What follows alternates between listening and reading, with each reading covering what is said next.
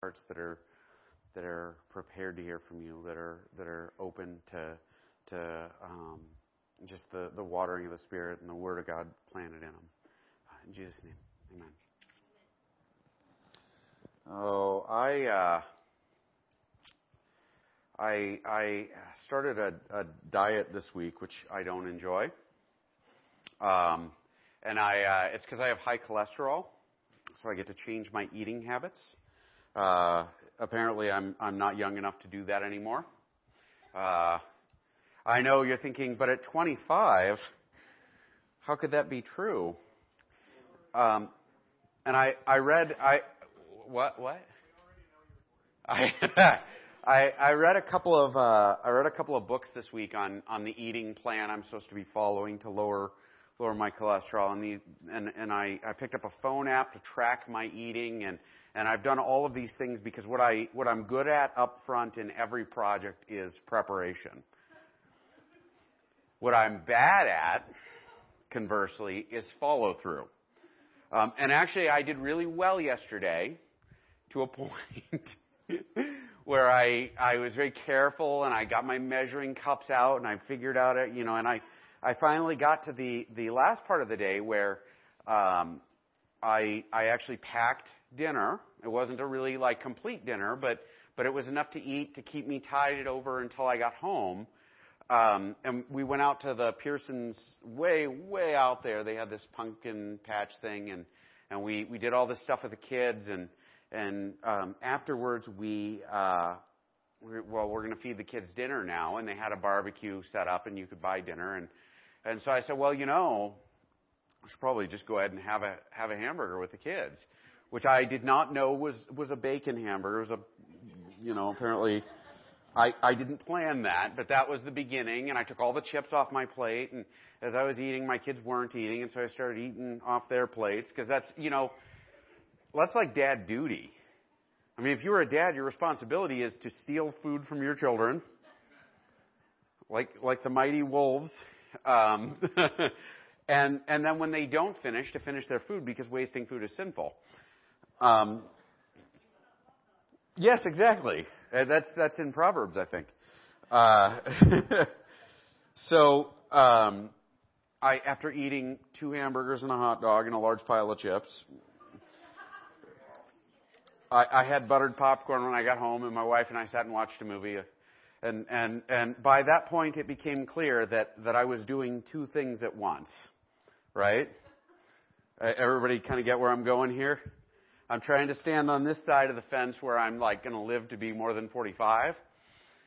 And on this side of the fence where I'm going to enjoy living to 45, and that'll be it. But the problem is that this doesn't work, does it?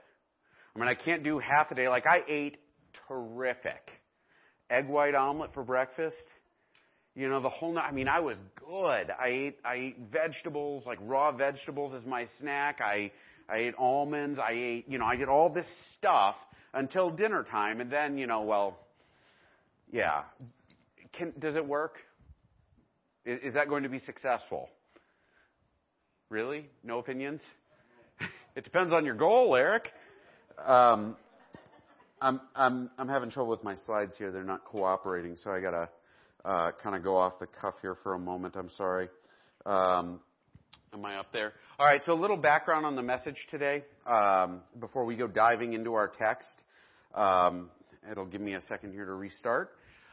We're working our way through John's epistle, and this week what John is going to talk about is sort of this idea of standing in both worlds and the problem with it. And we'll get into what the problems are, because John does a really good job of it, better than I will. But John is writing this letter. John was Jesus' favorite disciple, and actually he sort of plugs that in the beginning of the letter. Last week we kind of covered the introduction, and we found out that this letter is about some false teaching that was going on and dealing with that. And John is sort of working into this, but he also talks about fellowship being sort of the goal. Fellowship in the body of Christ, right? Amongst each other, and fellowship with God. And that this is sort of this objective of John's letter, is to repair these rifts and these damage points in order to reestablish this fellowship. And so, this is where John is going. Last week we looked at that as our topic. And then the other thing we got to talk about just real quick is the idea of light and darkness. John is, of the Bible, like the New Testament writers, like Paul is sort of a world-class scholar, right? I mean, of the first century thinkers, Paul is kind of at the top of the heap. He was brilliant. He was like a wordsmith. He was everything and more, a little like me. Wow, nothing? Is anybody wait? I'm sorry, I'm stalling a little bit because I'm trying to get my slides to work again. But he talks about light and darkness, and he sets sort of this contrast between them. He does this in his gospel, and I really quick want to read a little bit of this. Like, this is from John 1, which we worked through much of John last week. I think I got it. Thank you, beautiful. All right. John 1, in him was life, and the life was the light of men. And the light shines in the darkness, and the darkness has not overcome it. There was a man who sent from God, whose name was John. And he came as a witness to bear witness about the light, that all might believe through him. He was not the light, but came to bear witness about the light. The true light, which gives light to everyone, was coming into the world. He was in the world, and the world was made through him, yet he was not known to him. Yet the world did not know him. He came to his own, and his own people did not receive him. And so forth. I'm sorry, I'm not going to read the whole chapter, but like kind of as a beginning there, John is talking about light and darkness. And we all understand light and darkness, right? Titus got a new nightlight, and he was moving it around the house this week so that he could light up different sections of the house. And like, oh, look, there's light in the hallway now. Well, it's daytime, son. But, look, there's light here. Light is sort of this presence of light, and then darkness would be the absence, right? Darkness is in its own entity. It's an absence of light. So for John, this symbol, and it just gave up on me again. Here you go, honey. I'll just preach from the text. How about if you just control the slides for me and we'll call it even? Or not. We're going to start in 1 John. So if you have a Bible in front of you, it's probably not on the screen at this point. So you're going to have to either listen to me. Sorry, guys. There's one true thing about technology is that will always, always, always make your life harder than it actually makes your life easier. Right? Pretty sure it's yours.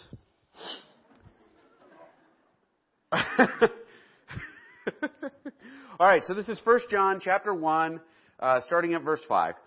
This is the message that we have heard from him and proclaimed to you, that God is light, and in him there is no darkness at all. So now watch this. John is making it very clear up front, first off, that we heard from him, meaning that this is something that Jesus told me straight away, right?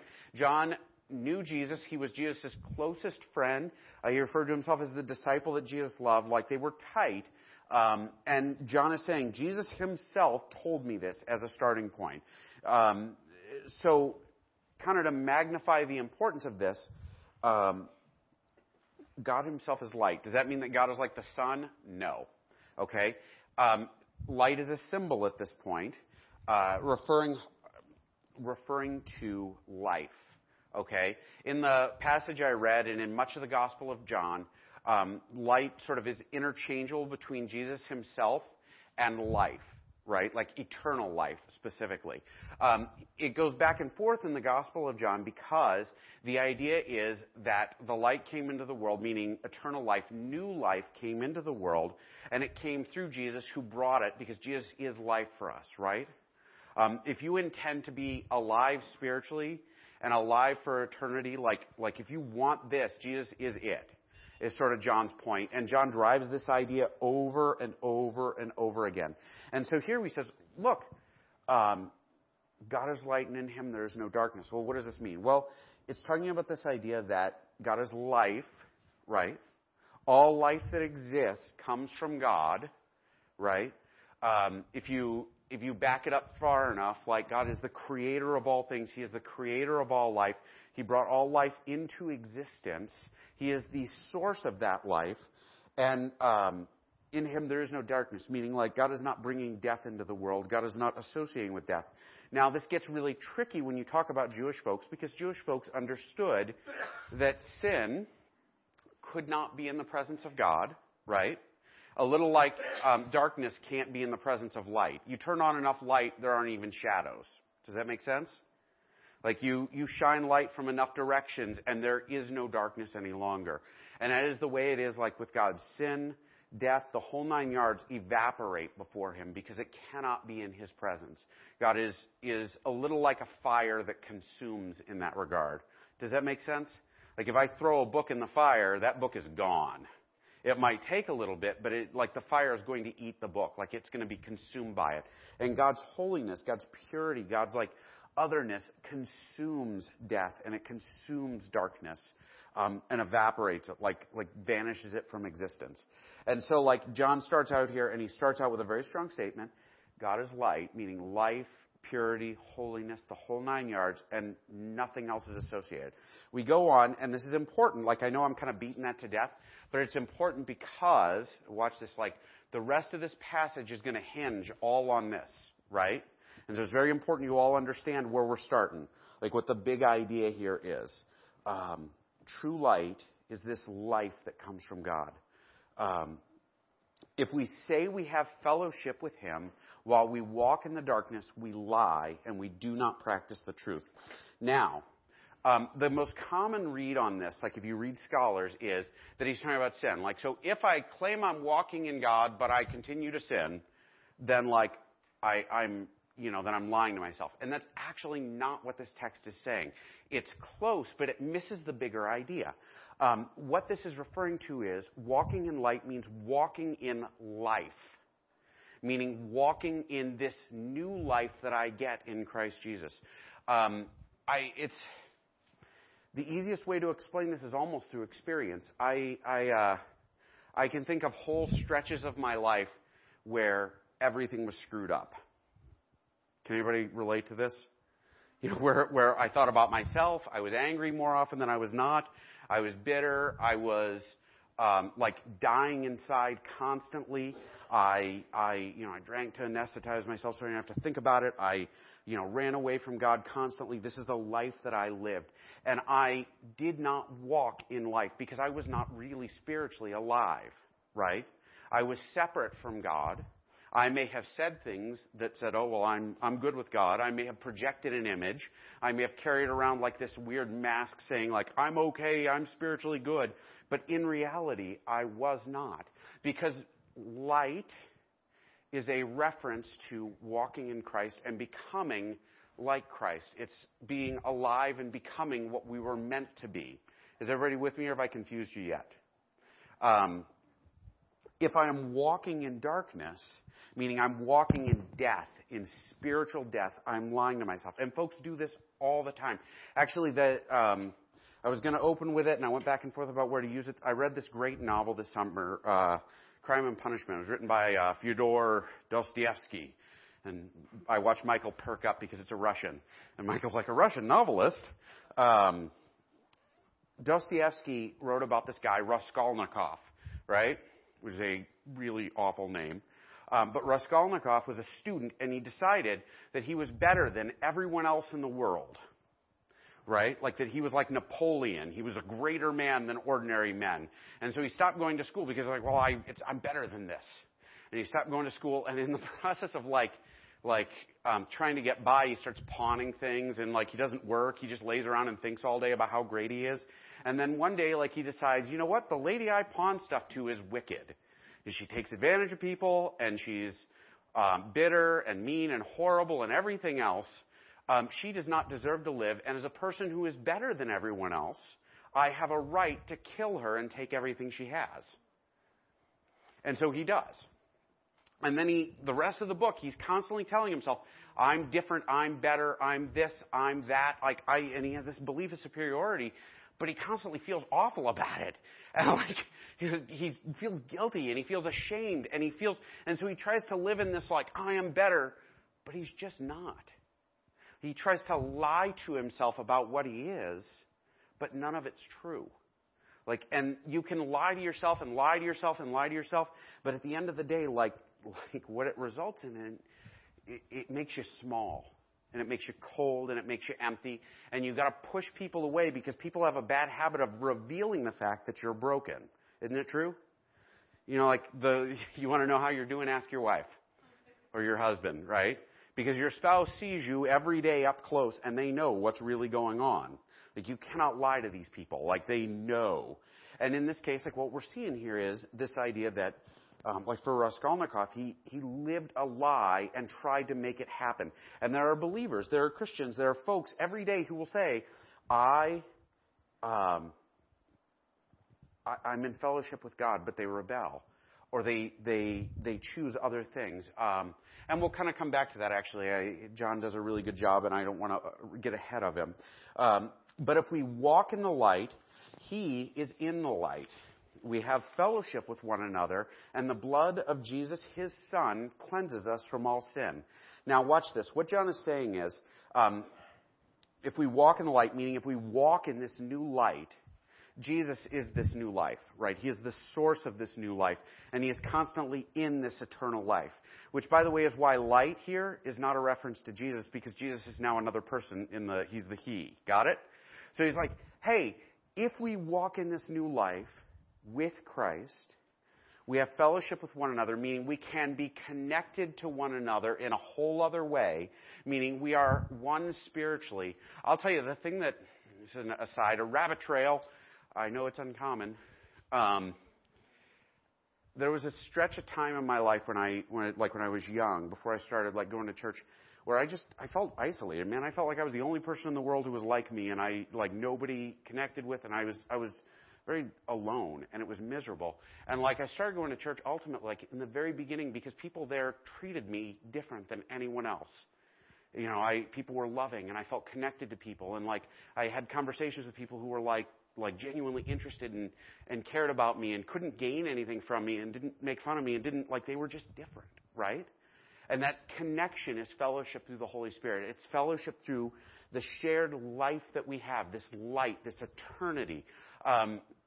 If you are struggling in your relationships, in your marriage, if you and your wife or your husband or whoever are both believers, this is something you can always come back to. We have this life in Christ, this light that we share, and we can always come back to this. If everything else is broken, we got this. You know, we have this shared value, and we can live out of it. And this is sort of the point, anyway. And the blood of Jesus, his Son, cleanses us from all sin. Now, sin is death. I rebel against God, I break our relationship because of my sin, and I live in death. And sometimes we live in this idea that I need to repent for this, and I need to repent for that, and I need to repent for this, and if I don't remember all of them, God will step on me, right? It's actually not the way it works, because what sin is it's a state of brokenness and separation from God, meaning God is here, and as long as I live over here, I am in sin. As long as I'm not walking with him, as long as I'm not living in harmony with him, as long as I'm not in relationship with him, I am in sin and in death. And individual behaviors are offenses against God, but it is still a state of sin, separated. And so when we talk about this idea that the blood of Jesus, his Son, cleanses us from all sin, what he's talking about here is, watch this, every sin I commit, every sin you commit is associated with death. And God, if you look at the Old Testament, God demands payment for sin, right? You know, and that's that eye for an eye and a tooth for a tooth, right? How many of y'all love that when you start talking to folks who tick you off? This is a guideline for how justice works. You poke someone else's eye out, you get your eye poked out. You kill someone, you get killed. And some sins, crimes would be bigger. You know, you commit this happens. And so there's always sort of this retribution. With sin against God, the punishment is death. We are separated spiritually, we are separated and dead. Jesus takes punishment, meaning he was this perfect man who never sinned, who was perfect. He was the Lamb of God. He came, and on the cross, he gets nailed to the cross. He gets tortured to death. He dies slowly, and every moment of that death, God was looking on his Son, on Jesus, and he was seeing my sin and your sin, right? So the anger you carry in you, the bitterness you carry in you, the resentment you carry in you, the indulgences, those websites you visit that you're not supposed to, the ways that you lie to the people around you, all of this stuff. Like, God looked on Christ and he saw that and he poured his wrath, his anger at us out on him. He takes the bullet for us, is kind of what it comes down to. And as we walk in the light with Christ in this new life, we stand by Christ. He sees new life in us. He sees Jesus. He sees that righteousness that Jesus had. And we're forgiven as a result. And so it says, cleanses us from all sin. That's what that's about. Like he's saying, if we walk in light, we're walking with Christ, and his blood forgives us. Meaning we are made brand new. We're brought from a state of death to a state of life. That means that when I rebel against God now, I do not break my relationship with God. Can I break my relationship with God? You bet. I could wander away from it right now, right? I could decide, you know what, I'm done with this. I'm going to do whatever I want. I'm going to chase after sin. I'm going to, live my own life and abandon him. Like, you can do that, and you can break that relationship. You can abandon it. And this blood, like that washing, is predicated on this connection we have with God. And so, John lays it out, this is what relationship with God looks like. If we say we have no sin, we deceive ourselves, and the truth is not in us. So, he's kind of moving through a basic set of ideas. We're at this point now where, he's sort of addressing a false teaching, right? And this is probably, there were a lot of early groups that presented this idea that, I don't sin, I don't need to repent, right? And in reality, it's just not true. We all rebel against God. We do. We do. We can lie to ourselves and say, this is okay, like Raskolnikov. I killed these people, but it was okay. He knew it wasn't, but he was lying to himself, right? I am stuck in this horrible place, but it's okay because I'd rather have this. It's just not true. I'm stuck in death, but it's all right because I want this. No. God designed us for better. And what's amazing is that he doesn't demand this pound of flesh. We always assume, I have to dress the right way and walk the right way and carry a 30-pound Bible and do this and do that and do the other and all of this stuff. And in reality, this is this gift that God gives us. It's this blessing that he gives us. It's, my kids, I love talking about my kids because it's such an easy analogy, which is I think why God talks about himself being the Father. There are days my children do things that make me want to strangle them. Is it true? Do you all have, I'm not the only one who has this, right? I was waiting for an amen out of Cece there. She kind of... There's never a point in time my kids come back to me and we're reconciled, right? No question. My kids are always welcome back. My kids, they could do anything, and no matter what they do, no matter where they go, they will always be my children, and there's nothing they can do to make me love them less, right? And this is the way it is with the Father. Doesn't matter how rotten you are. There's nothing you can do to make God love you less. There's nothing you can do to prompt God to abandon you.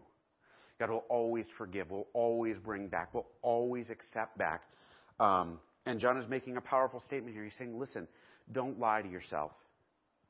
Don't say that, you have no sin. Don't, pretend that you're okay.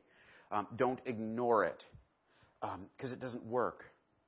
If we confess our sins, he is faithful and just and forgives our sins and to cleanse and cleanse us from all unrighteousness. Now watch this. Here's where this gets tricky.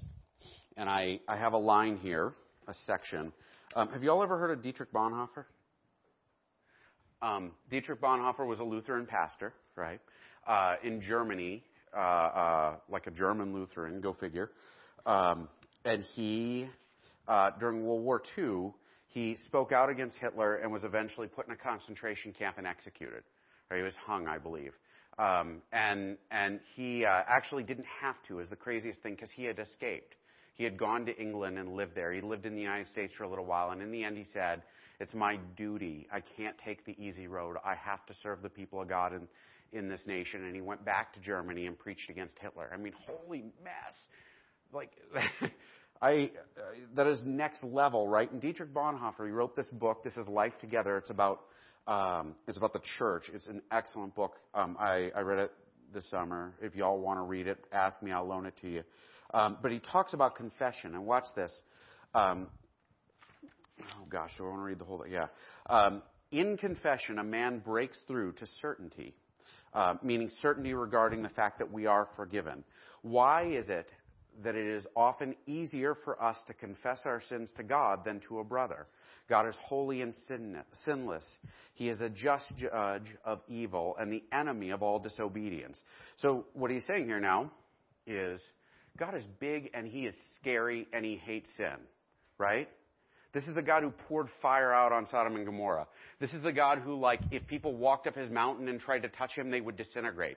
This is the God who, like, if you touched the Ark of the Covenant, like, you would die. This is a God who is downright terrifying. C.S. Lewis maybe puts it best, right? Like when he talks about the lion Aslan, and one of the children asks, well, is he safe?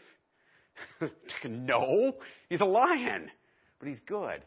God is not safe. And sometimes we get into this idea. We see Jesus with a mullet and the soft lighting and everything else and holding lambs and all that. And we forget the fact that God takes sin very seriously. This is not a small thing. God is, he didn't send his son to die for us because it's like, oh, well, it's cool. Just ignore it. Like, God is serious. He is serious. And he is worth being afraid of because he is serious. And what Bonhoeffer is saying is, look, we confess our sins, but a lot of times it's easier to confess to God than to confess to each other because, for whatever reason, it's easy to confess to God. But that's probably because we forget the fact that God is scary, right? That God is nothing to be taken lightly. Paul says we should work our salvation with fear and trembling. He's saying that because God is scary. All right, so God is holy and sinless. He is a just judge of evil and the enemy of disobedience. But a brother is as sinful as we are. He knows from his own experience the dark night of secret sin. Right? Anybody know from experience the dark night of secret sin? Carried something around and you're like, man, I hope nobody ever finds this out about me. We keep it hidden and we keep it locked away. And his point here is, by the way, I can confess to God this secret sin, and that's fine. There's no shame or fear in that. But if I mention it to another person, I could never do that. Anybody relate to this?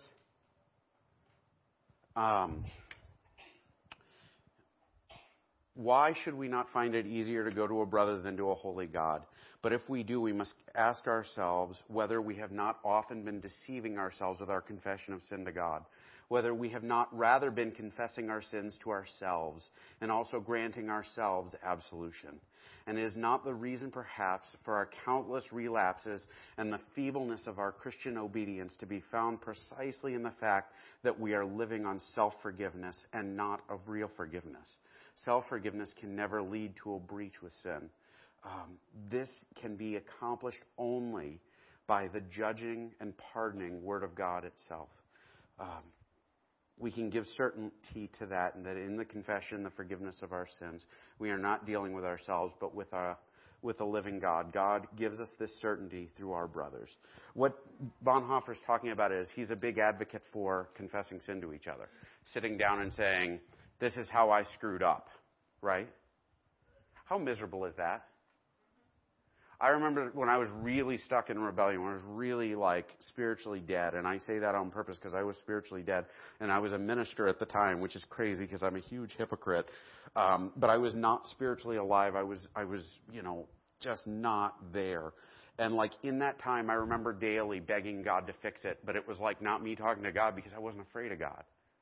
God, why can't I get over this? Why can't I stop getting drunk? Why can't I do this? Why can't I stop being nasty to my wife? Why can't I? And this whole pile of stuff. And in the end, I wasn't confessing to anyone but me. And it wasn't until I sat down with somebody who called me out on my behavior. And I said, all right, this is what's really going on with me. This is my hidden stuff. And I put it all out there that I began to make progress toward overcoming sin. Because the more you hide it, the more you keep it hidden. The reality is a lot of times we're not dealing with the real God. And I don't want to be mean, and I don't want to be harsh, and I don't want to be all of these things. But the reality is that, I love y'all, and I want to be real with you. Does that make sense? We serve a God who loves us. We serve a God who forgives readily. We serve a God who hates sin. And we have to take that seriously. God will give you new life for free. But walking in the light is the agreement, right? Like if you're going to have eternal life, if you're going to have new life, if you're going to be a new person, if you're going to be forgiven and made new, it means walking with Jesus. And honestly, like that's the cool thing. I love y'all. I love like this body of Christ. I love these people here. There is nobody in this room I wouldn't sit down with and have like a frank conversation about what I'm struggling with. Not a one. There are people I do that with. Jimmy is wonderful because I get to sit down with Jimmy and say, this is how I'm struggling. And Jimmy, helps me out. But there are other people in my life that I do that with. My challenge for you, first off, is, are there folks you confess to? Are there folks you talk to? Are you walking in the light, or are you sitting in the darkness hoping no one notices? Are you sitting in the darkness saying, well, this is pleasant, I'm happy it's so bright, lying to yourself? This is a wonderful thing. And in reality, we're not where we want to be. It's painful and it's hard. There's this new birth, and like the scriptures talk about new birth being, or birth period being painful. Anybody ever watch a child being born? I joke about it. There ain't nothing in the world that would make me want to do that. Right? Nothing. Like I tease my wife about her 52 hours of labor and how it didn't seem that bad, and I was hard on me too. Like, that's nonsense. Like, that is hard. And the reality is that new life spiritually is hard. I watched a good friend recently, like, go through this process of, like, confession and stripping down and getting right with Jesus, and it was painful.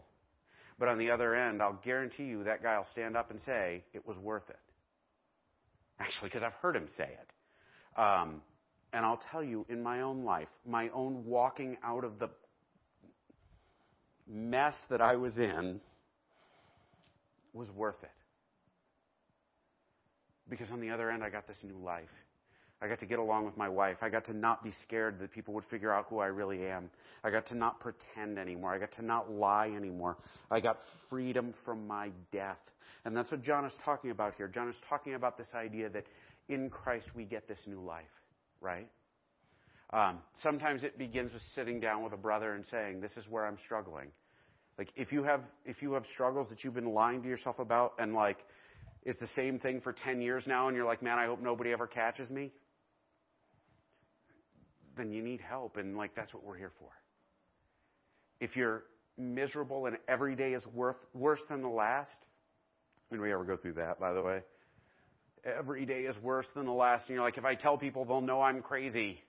Or they'll know I'm messed up. Or they'll know that I'm this wicked person. Or they'll know I suck. Or they'll know that they'll know that sometimes I say things I shouldn't in sermons. If I confess and acknowledge this stuff, they'll just know. But I'm telling you that it's better. Digging out of that hole is worth it. Because it involves walking in the light. John is telling us, listen, people, walk in the light, walk with Christ. Stand next to him, be forgiven by the blood by his blood, like covered, washed, brand new, made brand new. Like, the pain involved in the beginning is worth it. Actually, Paul calls it crucifying the flesh, right? That our sin has been crucified with Christ, and he talks about crucifying our flesh. I've never been crucified, but I know that the day that I sat down with my wife for the first time and unloaded all of this like secret stuff, I would rather have been nailed to a wall. Because saying it out loud is awful, right? But confession is powerful. It's cleansing. It makes us new. And God is amazing that way. It's like a breath of fresh air, right? I remember when I was in Texas. Texas is hot, and it's actually just hell. Like I sorry, honey, but like you go mid-July, mid-August in Houston, it's 110% humidity, and it's like 110 degrees, and there are ants that when they bite you, it hurts. Not just hurts, but like they inject poison when they bite you, and it hurts like times 10 because Texas is sometimes a little like hell. And I'm not going to make a joke about my in-laws living there, so don't worry, honey. I'm being good. I worked all day. I worked for a company that we sprayed termite poison around houses, and you had to dig these big trenches. And so, like, the company had us wear polyester slacks and long-sleeve polyester shirt. Which I'm going to tell you, in 110-degree heat, with a shovel, digging a hole, that is a little slice of heaven. Sarcasm. And I remember at the end of the day, like, dust and everything else, and this guy would not give us water. Like, I'm out there digging, and the guy wouldn't, can we get some water? No. You know, he was a jerk. Anyway, at the end of the day, I remember going to a gas station. This is like 20 years ago. I bought a bottle of Evian. I didn't even like Evian. And I drank this like $12 a bottle of water, and it was like ice cream. Right? Anybody ever been there? I know I'm talking to a room full of farmers. This is what new life in Christ is, right? It is that moment of relief and cooling and escape. Feeling this new life, like being filled with Christ for the first time. Like, this is a huge deal.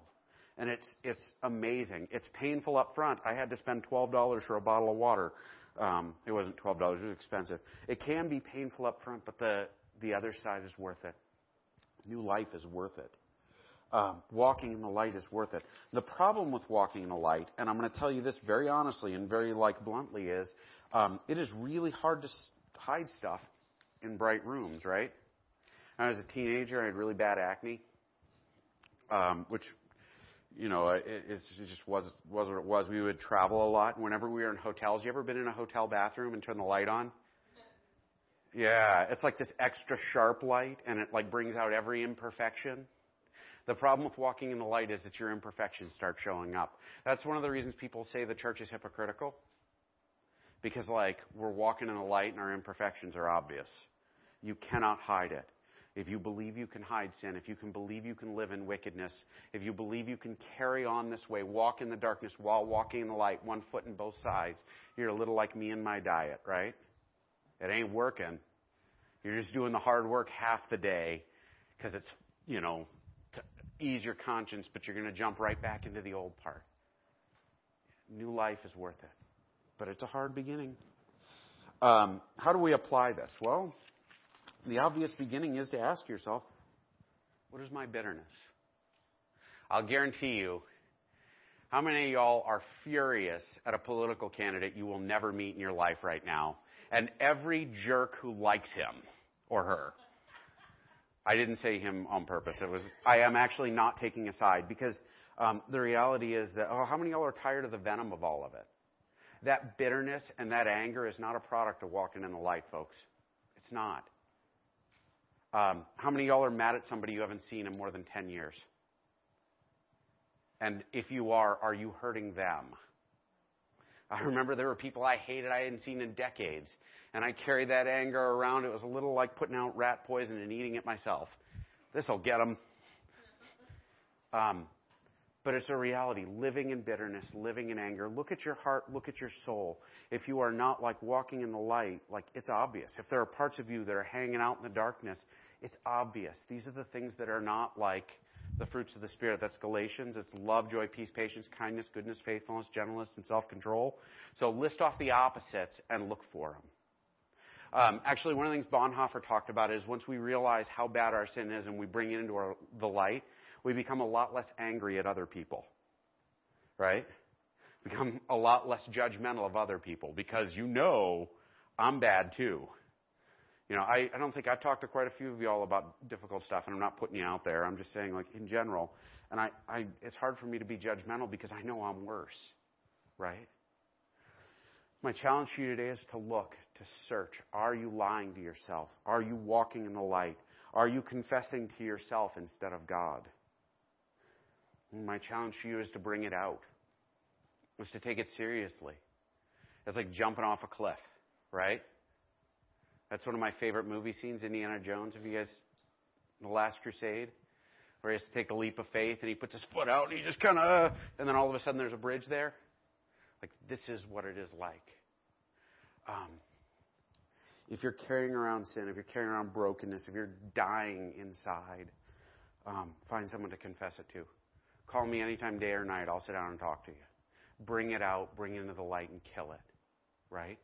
Walk in the light with Christ. If you see other folks walking in the light, show them the light. Share it with them. Like, let it shine out of you. Let them wish that they had it. That's why I started going to church in the first place. I wanted whatever those people had. We're going to close in prayer, and again, I'm going to say this. Are you walking in the light? Are you new? Are you different? Are you alive? Or are you sitting in the dark dead, pretending that it's all okay? Heavenly Father, I pray that you would be with us today. I pray that anybody who's here who is soaking in the dark, Lord, who's hiding out, who's anybody who the Holy Spirit's poking at them this morning and saying, hey, this is you. Anybody whose feet are sore because I stepped on their toes over and over again. Anybody who's like just in that spot, Lord God, I pray that your Spirit would move and bring them into the light. Help them to know that in Christ there is just free forgiveness and living water to quench our soul forever and ever, Lord. That we can't run far enough to escape you, Lord. I pray that you would give us hearts that desire to be in the light with you. Give us eyes that focus only on you. Help us to be aware that you love us, Lord, but that you love us enough to not let us soak in our own brokenness and lostness. I praise you, Lord, for forgiving me. I praise you for forgiving the folks in this room who are yours. And I pray that you would move in a mighty way in their hearts and lives. Pierce them through. If they're hearing from you, Lord, I pray that they wouldn't walk away. In Jesus' name, amen. We're going to close with a blessing, and I'll let you all go. And we're right on time, which is because I cut the sermon short, not because John and Hannah